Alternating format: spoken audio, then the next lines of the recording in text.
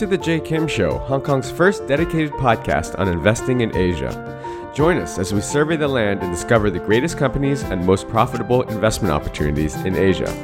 If this is your first time listening, thank you for stopping by. This podcast is produced every week with the goal of providing actionable insights to you, the listener, with every single episode. And now, on to the show. Hey listeners, I'm happy to announce that the J. Kim Show is an official media partner and supporter of the Inside Retail's cutting edge vertical at the Start Me Up Hong Kong Festival at the end of January. The actual event is on the 31st of January, which is a Wednesday, and it's going to be an all-day event at the Hong Kong Convention Center. It's going to be an action-packed day full of seminars, panels, pitching, networking, and of course, cocktails.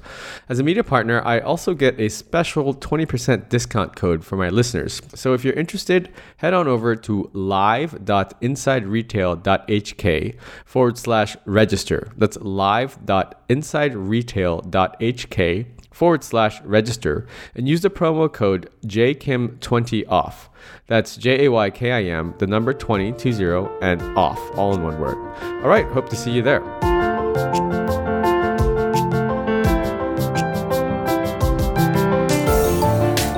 So it's officially been 1 year since I first launched the J. Kim Show, which I launched this time last year in conjunction with the 2017 Start Me Up Hong Kong Festival. And because of that and the support that InvestHK gave me to launch this show, I always try to give back a little bit and help support them where I can. Now, the Start Me Up Hong Kong Festival is one of the two largest conferences here in Hong Kong, the other one being Rise, which takes place in the summer. Start Me Up Hong Kong is an entire week full of great speakers, panelists covering everything from fintech, connected city, retail, health tech, and of course, the flagship venture forum where we had Elon Musk come speak 2 years ago. So this year, I'll be doing a 2-episode special to help support the cause, and it will be in the Inside Retail vertical, and I'll be interviewing 2 world-class entrepreneurs this week from Hong Kong who have started their own companies within retail. And so we're going to talk about the future of retail. This week, I speak with Sarah Chessis, who is the founder of Isabella Wren.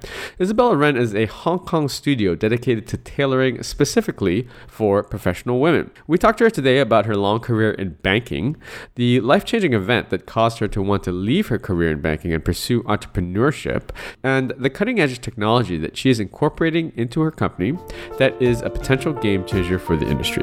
All right, let's get on to the show.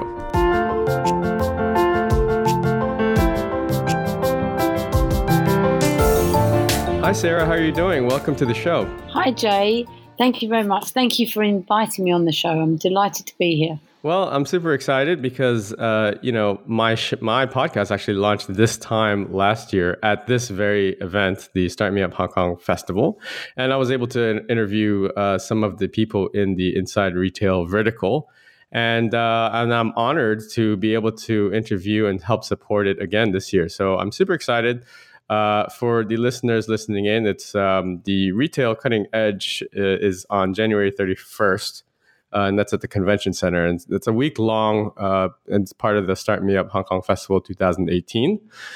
So listeners listening in, I would highly recommend you guys checking it out. Get your tickets online. And it's one of the 2 largest conferences in Hong Kong, the other one being Rise in the summer. So I think you guys are going to enjoy it. But today we are here to talk about Sarah, because Sarah is doing some really cool, interesting stuff in the retail space and with technology. So Sarah, maybe you could give us a little bit of an introduction to the audience. Who are you and what do you do for a living? Yeah, sure. So you said my name's Sarah Chessis, and I am the founder and CEO of Isabella Wren. Isabella Wren, for anybody who has not heard of us, we're a custom clothing company. Our focus is professional women, and we have created a marriage of technology with fashion. Right. That's a very succinct and it's a great sort of elevator pitch. I feel like, okay, I get it right to the point. I love it. We're going to go into exactly what that is and the technology, the cool technology that you've acquired and you're using there. But maybe you could give us a little bit of background because, I know that you've done a number of different things and now you are full-time sort of entrepreneur and founder of a company, but this wasn't what you always did. So maybe you can shed a little bit of light on your past, and perhaps what drove you to embark down the fun-filled journey of entrepreneurship. Yeah, absolutely. I'd love to. So basically, I started my career in London as a stockbroker, and that took me to Hong Kong and then on to Singapore. And that career went on for almost 20 years. And, during that journey, I reached a point in my life where, so what to sort of take it back a bit further, what happened for me in my career was, I think I was in the sort of market at the time when everything was exploding with hedge funds and things were getting busier and busier, and sales were becoming busier and busier and more successful. And I kind of just stopped. I just kind of didn't get to the point where I ever got married and had children. Well, I always just thought it would happen, and I found myself in Singapore, and I wasn't married, and I didn't have children, and the financial crisis came along, and for me, I thought, you know what, this is my opportunity. I've always wanted to have children, and I was thinking about it a lot, and I started the adoption process. So I made a decision to be a single mother. So oh wow, yeah, okay, yeah. So I started the adoption process, and I think the fact that it was a financial crisis, and people don't tend to have babies when their finances are unstable, generally, and but it didn't deter me. So I started the process, and I kind of actually thought, well, what will be will be, and I was given a home study report telling me that I had met all the requirements to adopt, and that I should sort of brace myself because you could wait years for babies to come up for adoption, and literally 7 days after they handed me that report, I had a newborn baby in my arms. What? No way. Now, wait a minute. Sorry. Is this was the process carried out in Singapore? Was it? It was while I was in Singapore, and okay. So, I always think I'm like special and different in some ways. I think that when someone says to me no, there's a way. No, never. Yeah. No, there's always a way you can do something, right? That's right, yeah. So they sort of advised that, it's very difficult for foreigners to adopt in Singapore, but in Malaysia, there were lots of orphanages, and the same thing in Indonesia. So my original idea was to adopt a baby from overseas. So I did the home study report, and with the intention of adopting overseas. So when I went to the British Embassy to get my letter of authority, they said, I don't know what it was about you didn't understand that you cannot adopt a child from Indonesia or Malaysia.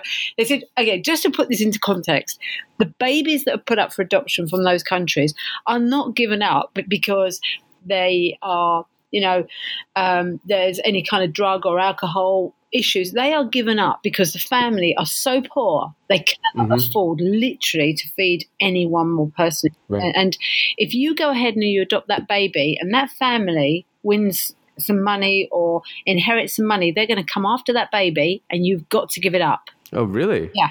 And that kind of sunk in then. It's like, okay, when you put it like that, actually, maybe. But what happened was the agency that I'd been dealing with was he's all the agencies in Singapore deal with different kind of criteria in terms of where the adoptive parents are from, where the adopted babies are from, and he only dealt with Singaporeans. The Singaporeans are allowed to adopt from Indonesia and Malaysia, but expats are not. So he just so happened to have a Singaporean baby that had come up for adoption, and I just happened to be the only person he had on his books at that time who was interested in a Singaporean adoption. So no way. Yeah, it was kind of meant to be. And he said, your baby will be born in about a week or 10 days. And literally 2 days later, she was born. And that's incredible. Yes, and that's why the company is called Isabella Wren, because that's the little girl's name. Was that the name that you gave her, or that was the name that she came with? Or well, actually, her name was Angel, which I kept her middle name. So wow. She's Isabella Angel. That's amazing. That's such a cool story, Sarah. Thank you for sharing that. That's very personal, and I appreciate that. I think the audience will actually really enjoy that. But you know what? It's all kind of part of the journey, because the reason I left banking was because I'd always, for me, when I was at school, I always wanted to be a fashion designer, and And I became an accidental stockbroker, but I really wanted to do fashion design. And, I can't imagine it happening today, but back then I was told that I was good, but not good enough to do that. And so I did it as a hobby, really. So I sort of drew and designed and had clothes made my whole life, pretty much. And when I had the opportunity to come to Hong Kong and set up basically it was a online selling a Chinese brand internationally online, and to set that up. And what I just became, very aware that I had my own ideas about. I think my ideas are fairly commercial. It was at that time I thought, I wanted to be in charge of my own destiny and to be able to, I was really naive. I think anybody who starts a company, any entrepreneur, has to be really naive because, the less naive you are, the less likely you are to actually do it. So, too much information is definitely going to put you off, isn't it? Right. But my feeling was, so this was my dream, that I would have this fabulous showroom full of wonderful clothes made of fabulous fabrics, and any individual could walk in and choose any garment and customize it to exactly the way they wanted it, and we would custom make it to fit. That was the dream. Okay, well, that was the vision when I started the business. And then what would happen was that I would take the little girl to school. And I would come into my showroom, which would be fully booked, and then I would say bye-bye to everybody at about 5 o'clock, and I'd go home and play with her and have her dinner together and put her to bed, and that would be my life. And I would only work Monday to Friday because this business is so successful. I didn't need to do anything else, right? But of course, none of that happened. None of it. Welcome to entrepreneurship. Yes. So I it just didn't occur to me that the clothes wouldn't fit. And I just had these. So there was two big obstacles when I started this business, and I was convinced that I would be able to overcome them. I just didn't realize it would take me as long as it did. But one was that it was very difficult to get clothes to fit with just a set of with measurements. Mm-hmm. Secondly, nobody wanted to manufacture for me. Because manufacturers want 5,000 units. They don't want one. That's right. Yeah. Every single garment we produce is different. Every single one. Okay. So before we get into the details of the business, because I'm intrigued. I'm very intrigued because, just a quick back step. So first of all, congratulations on getting out of banking, because I think that every time I hear someone, because I've been there, Sarah, I've been there in the trenches where I'm like, oh, I got to do something else. I know that, there's something else out there for me. This is not it. This is not my future, where you're just smiling and dialing away. And so I get really excited when I hear about or interview or speak to sort of ex-bankers that have come out and they've made it and they've found their freedom or what have you. So first of all, congratulations on that. And it must have been sort of, obviously it must have been scary at the time of financial crisis. You just adopted a baby and you're going off on your own. Were you sort of financially already stable, as in you'd had enough put away for a couple of years? Did you have sort of a fallback plan? Like, oh, well, if this doesn't work out, I'm going to go back into banking. What was your sort of thought process back then? See, that would have been a sensible thought process. No, I didn't have that one. So what I did go back into banking when the little girl was very young.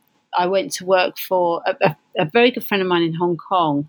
Her company had recently opened an office in Singapore, and they needed a responsible officer. So they allowed me to be that responsible officer, and I worked 2 days in the office and 1 day at home. And I did that for a while, and then the company was bought, and then I had to work full time. And it was then that I just was leaving work at 7 a.m. and coming home after she'd gone to sleep, and I never saw her. And I just kind of thought, I'm a single mother. I didn't adopt a child never to see her. Yeah, absolutely. But on the financing side, what I did was long time ago, I bought an apartment in London. Now it's like almost 20 years ago now. And I sold it and put the money into this. Oh, wow. Wow. Okay. But actually what happened, I raised some money from family and friends as well. Right. So I asked some family and friends and they said, yes, here's some money. And of course, that again is terrifying because once somebody else gives you some money, you've got a business to run. Right. So up until that point, I kind of had it in my head that if I didn't raise any money, it wasn't meant to be. And the moment two people gave me some money, I was like, fuck. Oh, sorry, you edit that word out. You're fine. You're fine. This is this is the I beauty of having your own podcast. You can say whatever the dude you want on it. And then 2 years later, I raised some more money with an institution. It's a sort of a family office come fund and so I raised some secondary funding and that was really for the technology, to build out the technology. So, Nice. Sort of going back to the issues that I had on the fitting, I needed to find a solution to get clothes to fit. And to do that, I became an accidental geek, basically, because I didn't know anything about technology at all. I mean, you probably appreciate this, but when you work in a big investment bank, you have like a button that's like the help desk. Oh, yeah, sure. And you press the button and the guy comes and stands next to you and says... You call the IT guy and he just sorts everything out. Exactly. You don't care how it works. Yeah. Just as long as someone else is making it work, basically. Yeah. So I didn't know anything about technology at all. And I think in a lot of ways, technology has become much less scary. You know, and I'm very fortunate that I was here at a time in this particular industry where technologies are available today that just didn't exist 5 years ago. You know, 3D body scanners and 3D CAD software and that type of thing. So it's been like a stepping stone journey to get to where we are now. And the journey's taken us. We're now using algorithmic coding. Wow. Yeah. Who would think that those two words would ever go with? When we were in banking, we used to talk about these sort of VWAP engines and stuff. And I used to have customers who would say to me, "How does your VWAP algorithm work?" Which I would reply, "Can I get one of my colleagues to call you back because they know way more about it than I do, and they're going to talk you through in much more detail." When the reality was, I didn't know anything. That's so funny. The view, yeah. We have a lot of finance investors and listeners, so I think a lot of people will appreciate your story as well. So now let's talk about the business, because I think that one of the coolest things that I experienced when I came to Hong Kong first, way back in 2005, was, I got to go get fitted for a suit, right? So I know for guys, it's a big thing because it's relatively cheap. I think the prices have gone up a little bit now because of rents and this sort of thing. But back then, you could get a custom-made suit from Sam's Tailor or whatever you want, and go over the TST and get your suit done for a couple $100 US, and it fit pretty well. And they had their master cutter there, and I don't know how they sort of put it together, but they got it done in a very short amount of time, and shirts as well. And so it's sort of like a stock thing, right? Everyone in banking in Hong Kong has like all the same look. They have all the same materials and fabrics and this sort of thing. So I know that it's a huge thing. But then I was always curious, because on the women's side, I actually at one point I bought some suit material for my wife, because she was into blazers a lot. And she's not in the industry or anything, but she liked to wear blazers casually with jeans and this sort of thing. So I got her some material, and I was asking the tailor, I was like, "Do you do like women's stuff?" And he was like, "No." And so I asked a few different people, and none of the guys would really do women's stuff. And so I was like, I don't know. So the suit fabric's still sitting in my closet. So I was always wondering, okay, I guess women don't really, do this sort of tailoring, or maybe they just like to buy off the rack more. So I feel like you've actually entered a very, very strong niche, because it's literally, there's no one doing it, right? No, there isn't anyone doing it. We're the only people. There are a few companies doing it overseas, but in Hong Kong, there's virtually nothing. And do you want to know my feeling about why there's no one doing it? It's, again, I always think, maybe I should have asked myself that question when I started the business. Was it? It was a personal pain point, I guess, that you wanted clothes that fit better, and then so you decided to just make them yourself. 100%. Well, so I was in, sales in the bank, and I had to wear suits, and it was just really hard to get them. So you would, I'd spend such a long time trying to find something nice, and when I did found something that I quite like the look of, it never fitted very well. And I would always think, gosh, I wish I could change this, or I wish I could change that. And the other thing that, with women's workwear, they are really like workhorses. You tend to wear the same thing over and over and over again, and separate the wardrobes. So there's one for work and there's one not for outside of work. That's and right. it gets really kind of battered, and you'll sit in that suit for a really, really long time. So, first thing in the morning until you might even go out after work and go on a business trip. And so they need to be, pretty well made and nice fabrics. But the reality is it's just so hard to get anything that's just wasn't either black or grey or even navy, maybe. So nothing, there was nothing kind of edgy. So, and I didn't seem to be the only person that really wanted this. So that's why I set up Isabella Wren. And it wasn't to make men's clothes for women, which is what some men's tailors do. Right. So the idea for us was to actually to be a fashion brand, a professional women's fashion brand, but any garment would be custom made to fit, and any garment could be customized to exactly the way you wanted it. So if you want to have below the knee, or you want short sleeves or long sleeves or 3/4 sleeves, you can have anything you like. Nothing is outside the realms of what we do here. And that's the product offering that I wanted to give. That sounds like it would be highly in demand. Can you walk us through the customer experience? Say someone is it done online, or is it? Do you guys have a retail store? We have a showroom. So when I set up originally, and I didn't have proof of concept, I didn't want to make a massive investment in a ground floor space without knowing that this was actually something that was going to be successful, that it in demand and would work. So I took our showroom is on the 11th floor of a building in Central. You can come in here and we have a 3D body scanner, and we can take hand measurements, or you can go online and go onto our website and enter your measurements yourself, or you can go to... Where's the showroom? We're on Wyndham Street, just next door to Tony and Guy. Okay, listeners, you head over to Sarah's showroom. There you go. we'll have it linked up in the show notes. I'm plugging you here, so you can absolutely. We have a party; they can all come and stuff. Absolutely, yeah.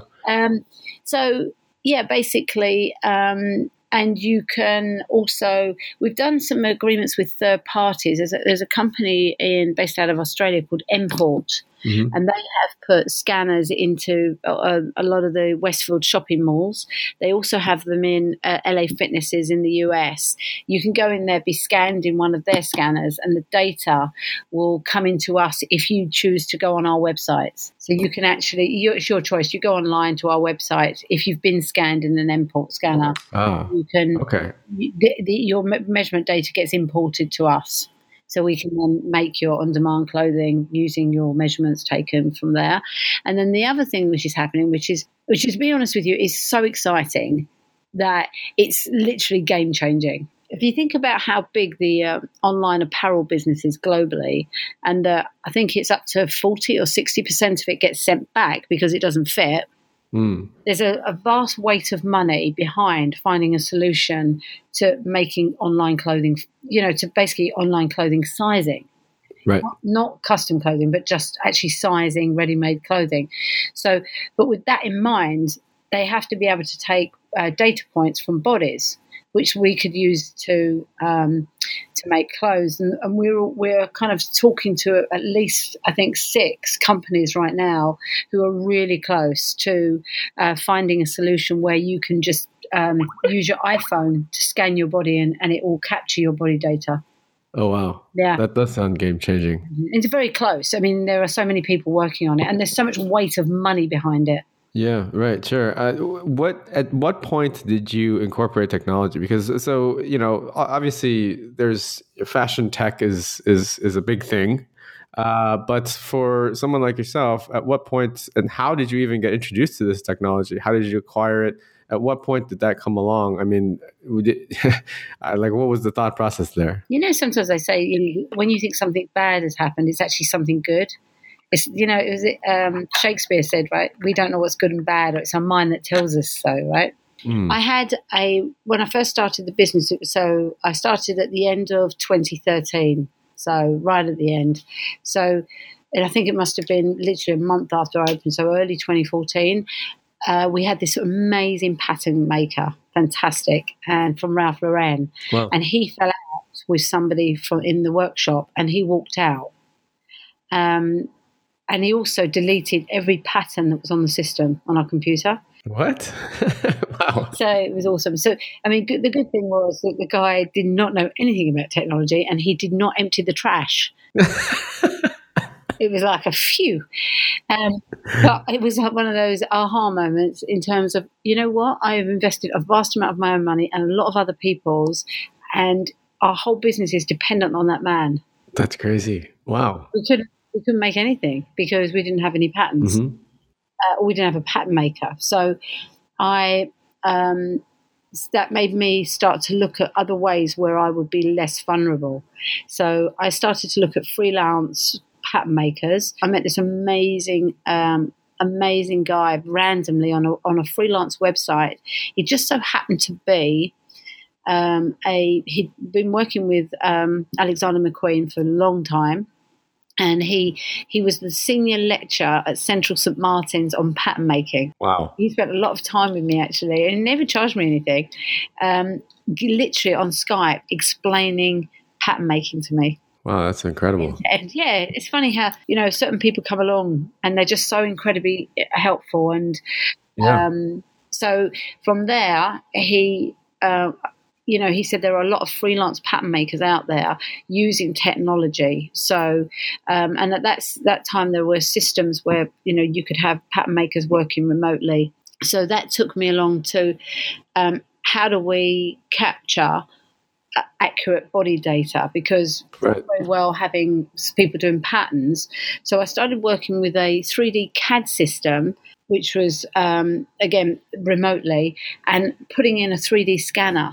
So I had one of the first ever 3D scanners. Wow. It was almost like taped together, basically. Literally taped together. I mean... So was it like one of those things where you go through like security at the airport where you got to like walk into this chamber and you have to get scanned? No, it was probably a bit more like playing on a Wii machine.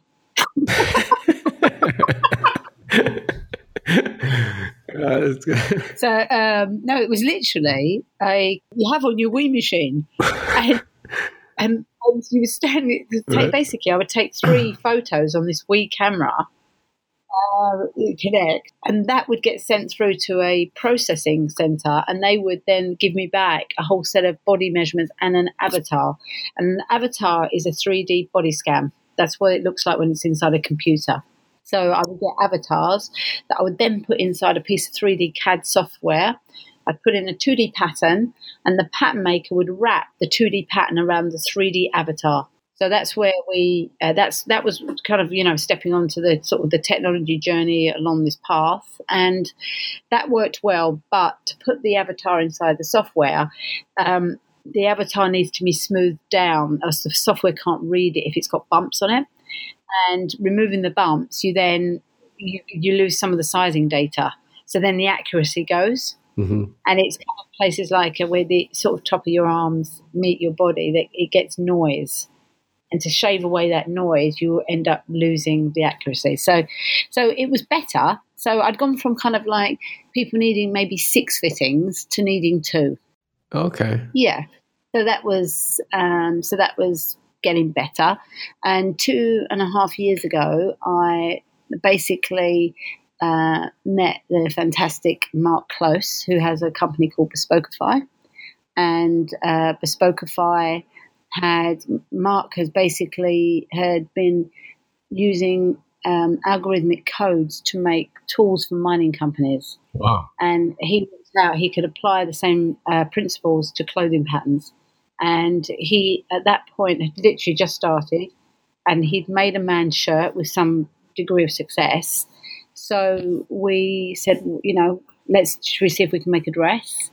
And he wrote a pattern, and we made the dress. And I have to say, it was like a Kitty Hawk moment. I was like, oh my God, a piece of that's incredible. Can make a clothing pattern in a second that actually fits. But it wasn't quite right. It was good, but it was still off a little bit. And we made a decision there and then that if we were going to do this, and it was potentially game changing, like he knew what he had and I knew what he had. And so I think we really need to make this 100% accurate. And so we agreed that he would go away and he would write the code down to 0 and write it back up. I call him Sir Mark because he's a genius. By the way, really cool name, Bespokeify. That's such an awesome startup name. Yeah, he's super cool. It is cool. And he's won awards from Future of Fashion, and he's been sort of dubbed as the future of fashion, basically. Wow. Incredible. Yeah, he's incredible. Okay, so let's say my wife wants to go into your store, Sarah, and she now the technology is I imagine is much more advanced and improved. So she goes in, and she gets her. How long does it take to get her sort of 3D measurements done? To be honest with you, the measurement capture is under a minute, and the patterns are instant, but our average customer spends on their first visit between 1 and 5 hours in here. Wow. Yeah. You guys have a spa there or something? Couldn't get carried away. It's the perfect scenario, right? Right. Everyone's always dreamed of, that they could go in and every single thing in that place will not only fit, but it will look good. It's going to make you look slimmer. It's 100% going to fit, and you can do anything you want to it. And it's fast. And right. Wow. So women get carried away. I mean, we get a lot of visitors coming in from overseas, people that have been referred to us, and and and it always happens, and it does make me giggle. I should video them. The day they come back to pick everything up, they come in to collect everything. They almost start panicking, like they haven't bought enough. Oh wow. Wow. They it's almost like they think I'm hiding clothes somewhere that they haven't seen. What else is there? What else? Yeah, exactly. Yeah. Now, what is the turnaround time on an order? Where does the order actually get manufactured, and what sort of price point are you setting for these bespoke items? Okay, so we suggest that the turnaround time would be around 2 weeks, and we say that because we generally have, we often have a backlog of orders, but we've turned a dress round in 3.5 hours. Wow. That's incredible. Yeah, we had a lady who was visiting, and she was a VIP at one of the hotels, and she needed a dress for the races. Do you charge extra for that? Actually, no, we didn't. We didn't. Should have. I know. I just kind of, we've got a really good relationship with those people, so I kind of think it's, Yeah, sure. Give and take. So we can do it very fast, and on average, it takes around a day to turn around a dress. A couple of days for a jacket, but we have our own workshop, which is in Buji in China. Okay. What we've actually done there is we've developed a manufacturing platform.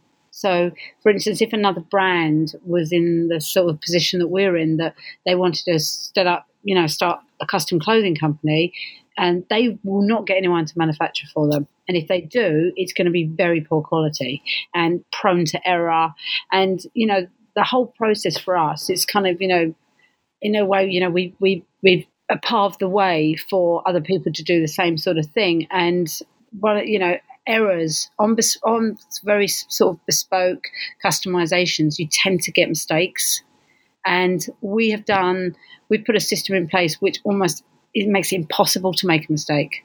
It's very visual. So we were using 3D models, and they snapshot the final garment in a 3D visual. So the person who's making the garment can just follow the images. They don't need to follow handwritten instructions, or nothing can get lost in translation. This is pictorial.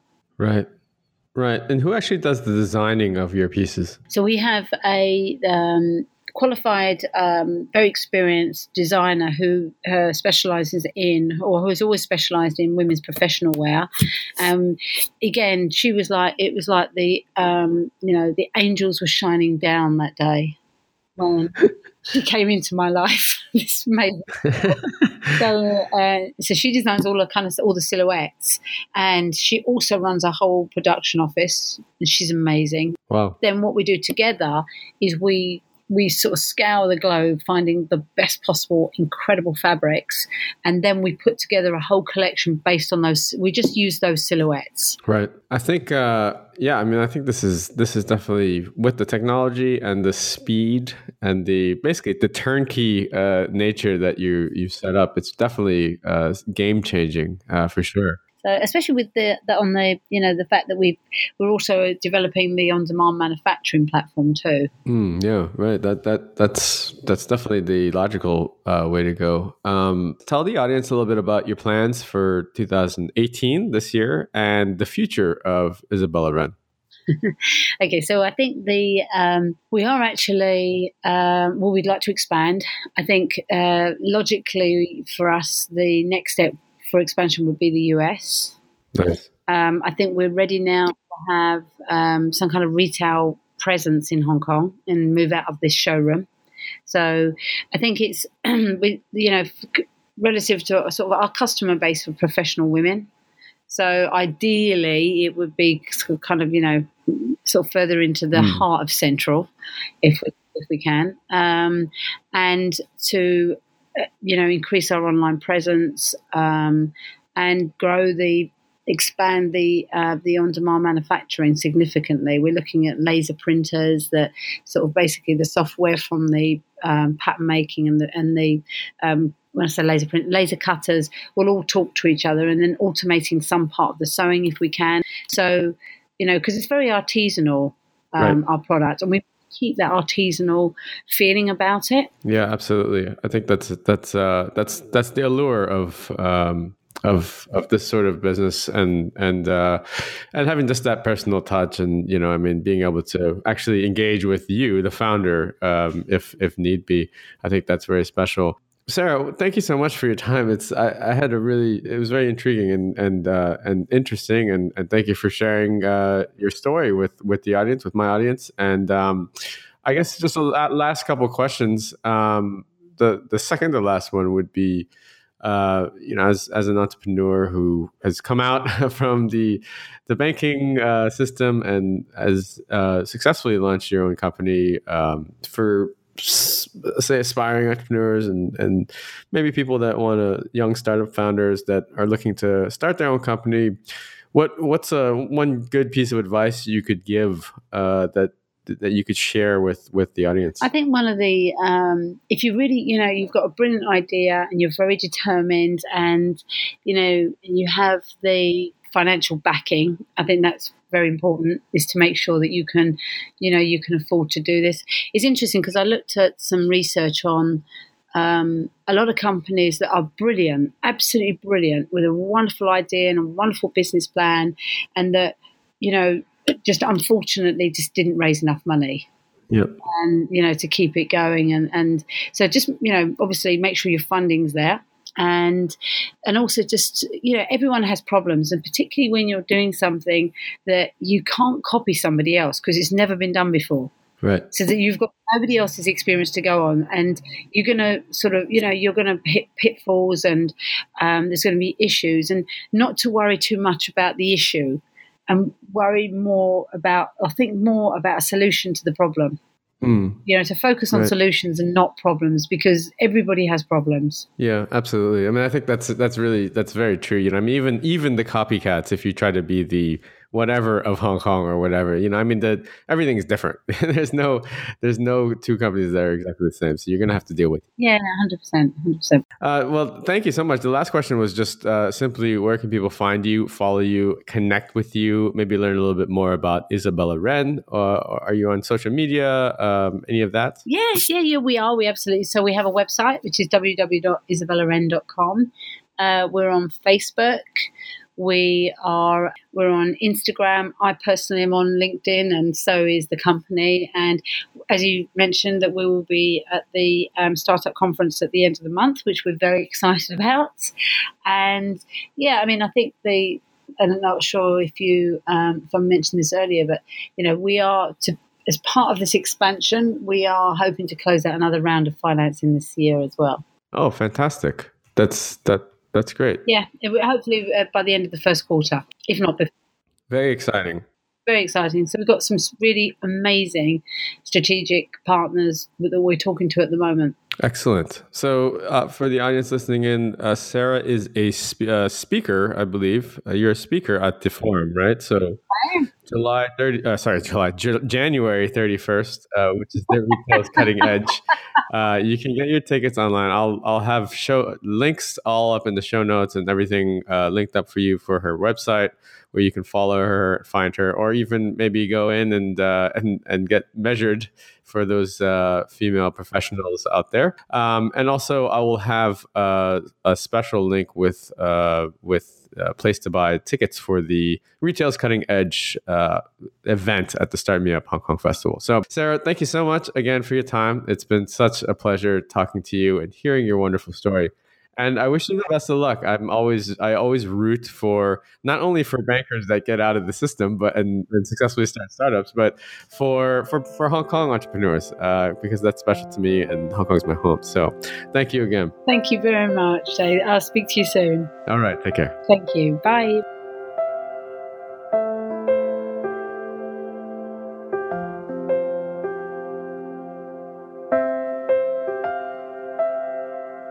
I hope you enjoyed today's episode.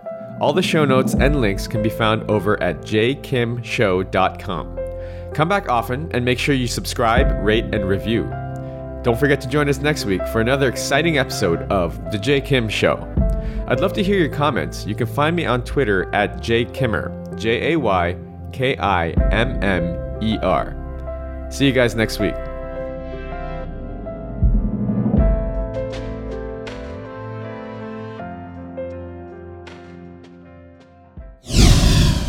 This podcast is brought to you by Hack Your Fitness, the high achiever's guide to getting ripped in under 3 hours a week. If you're anything like me, you're probably working a full-time job or jobs and trying to find time to balance family life, social life, and last but not least, fitness. Look, I get it. I'm a full-time investor and entrepreneur myself, and father of two. So how am I able to stay fit year-round without spending hours and hours in the gym killing myself on the cardio machine? After struggling for the last 15 years trying every workout and diet under the sun, I finally designed a system that allows me to achieve and maintain single-digit body fat for life in under 3 hours a week. Cardio not required. Head on over to hackyour.fitness and download my free 13-page guide that teaches you the simple science behind efficient fitness and smart nutrition and gives you everything you need to know to finally take control of your life. That's hackyour.fitness.